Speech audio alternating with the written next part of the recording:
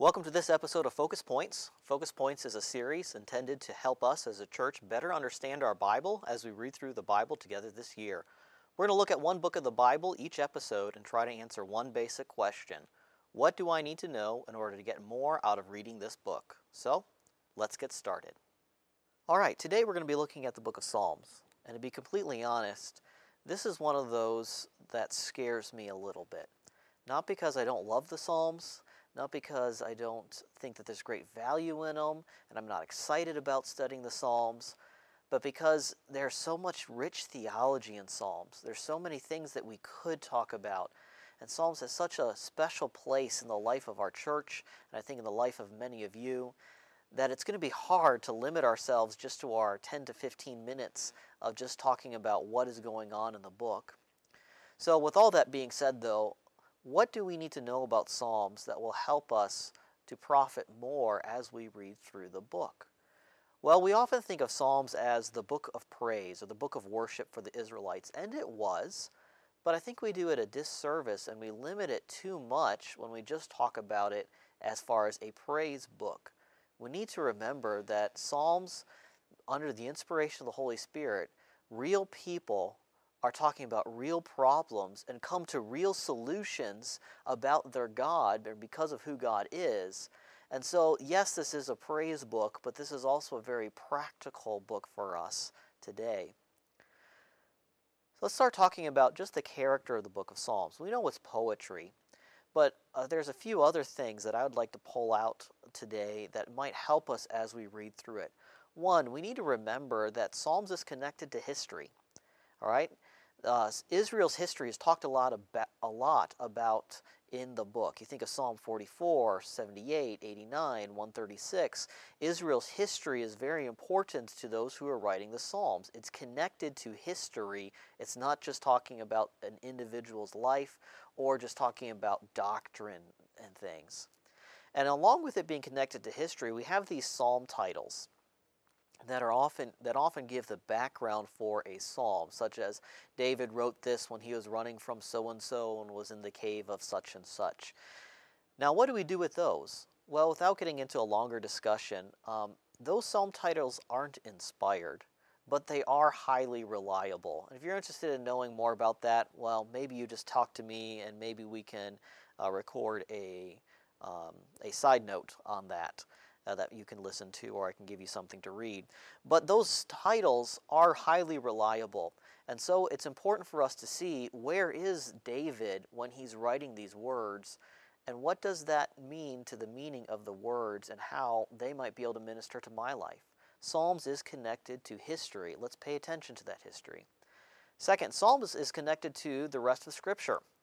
All right, through its history, it talks about what happens to Israel, so it's connected that way.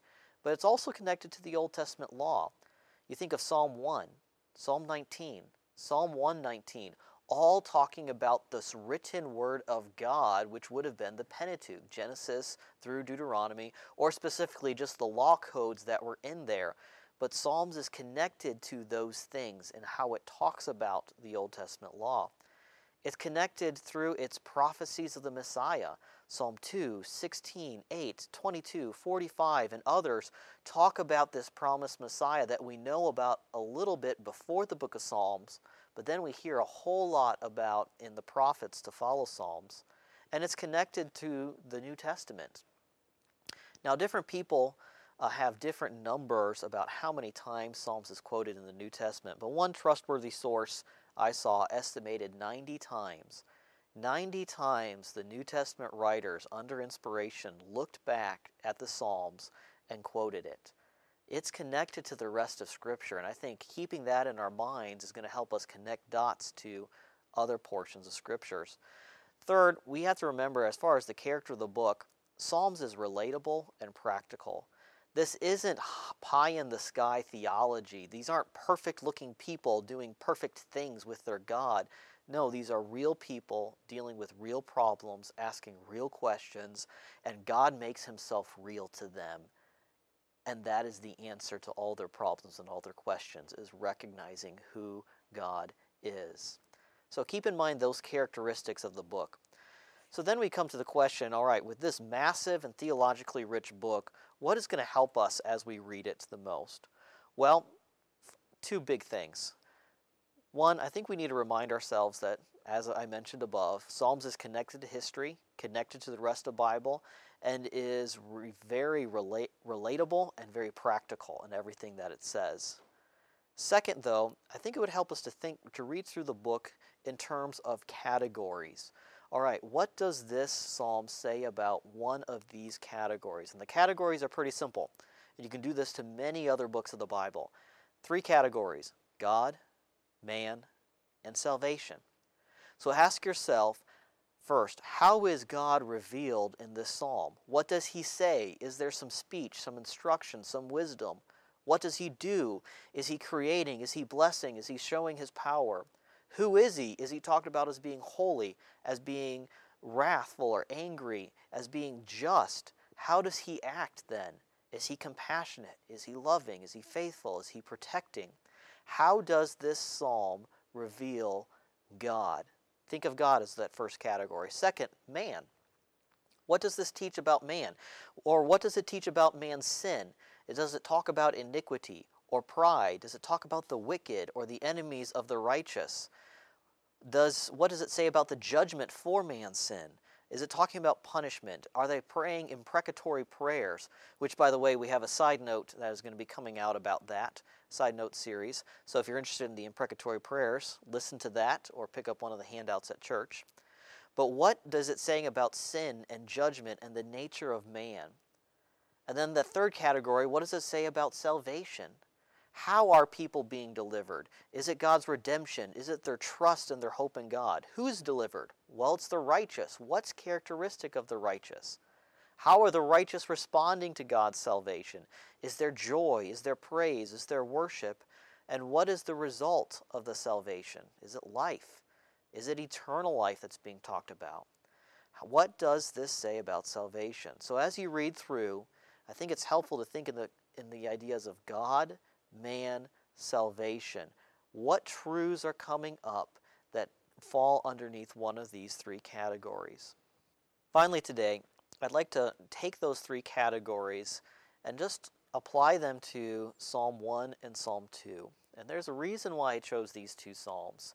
Psalm 1 and 2, they form the introduction to the book. They were intentionally placed here by the Holy Spirit.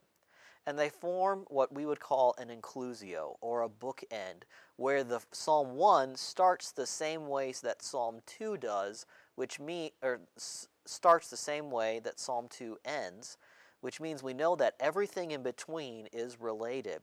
Psalm 1:1 starts off with, "Blessed is the man that walketh not." Psalm 2:12 ends with, "Blessed are all they who put their trust in him."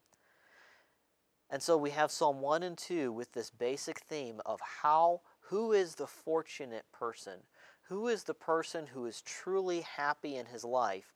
It's the person who loves God's word and the person who trusts God and his word. That is the person who is truly blessed. So Psalm 1 and 2, it represents the person who has the proper relationship to God. And that's what Psalms is really all talking about. It's talking about how we relate to God, we as fallen creatures on this earth who don't understand everything. How do we relate to God based on the knowledge that God gives us of him?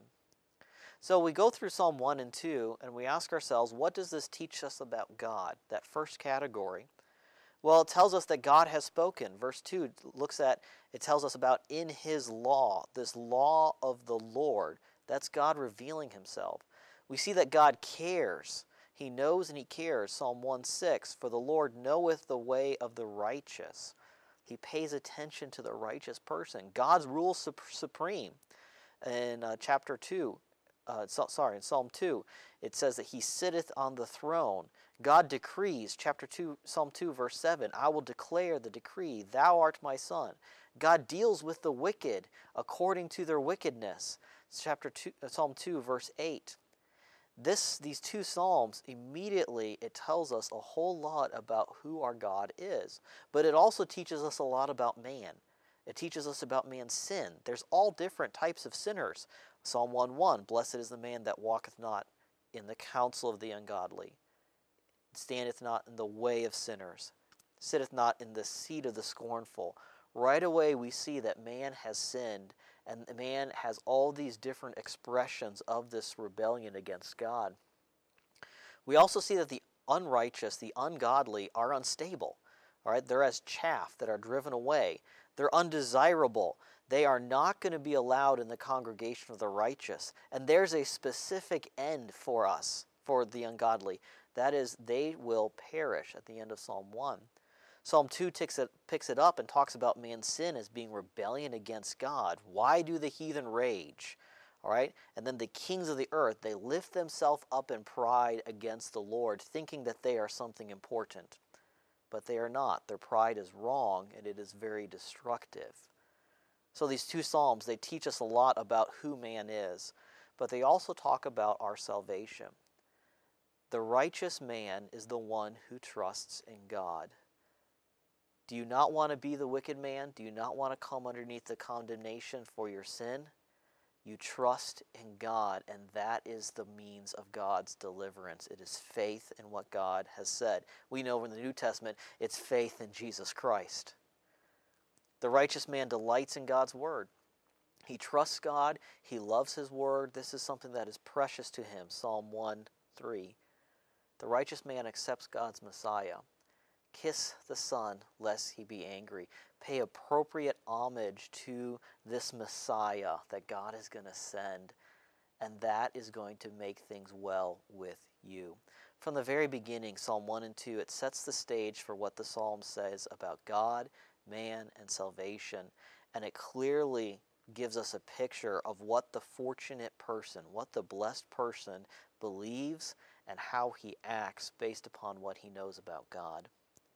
So as you read the book of Psalms, which is going to be split up in our Bible reading, I think you read the first 28 or so Psalms in January, and then you go off of Psalms for a while and you come back to it. But as you are coming back to the book of Psalms and you're reading it throughout the year, I'd encourage you to do three things. First of all, read realistically.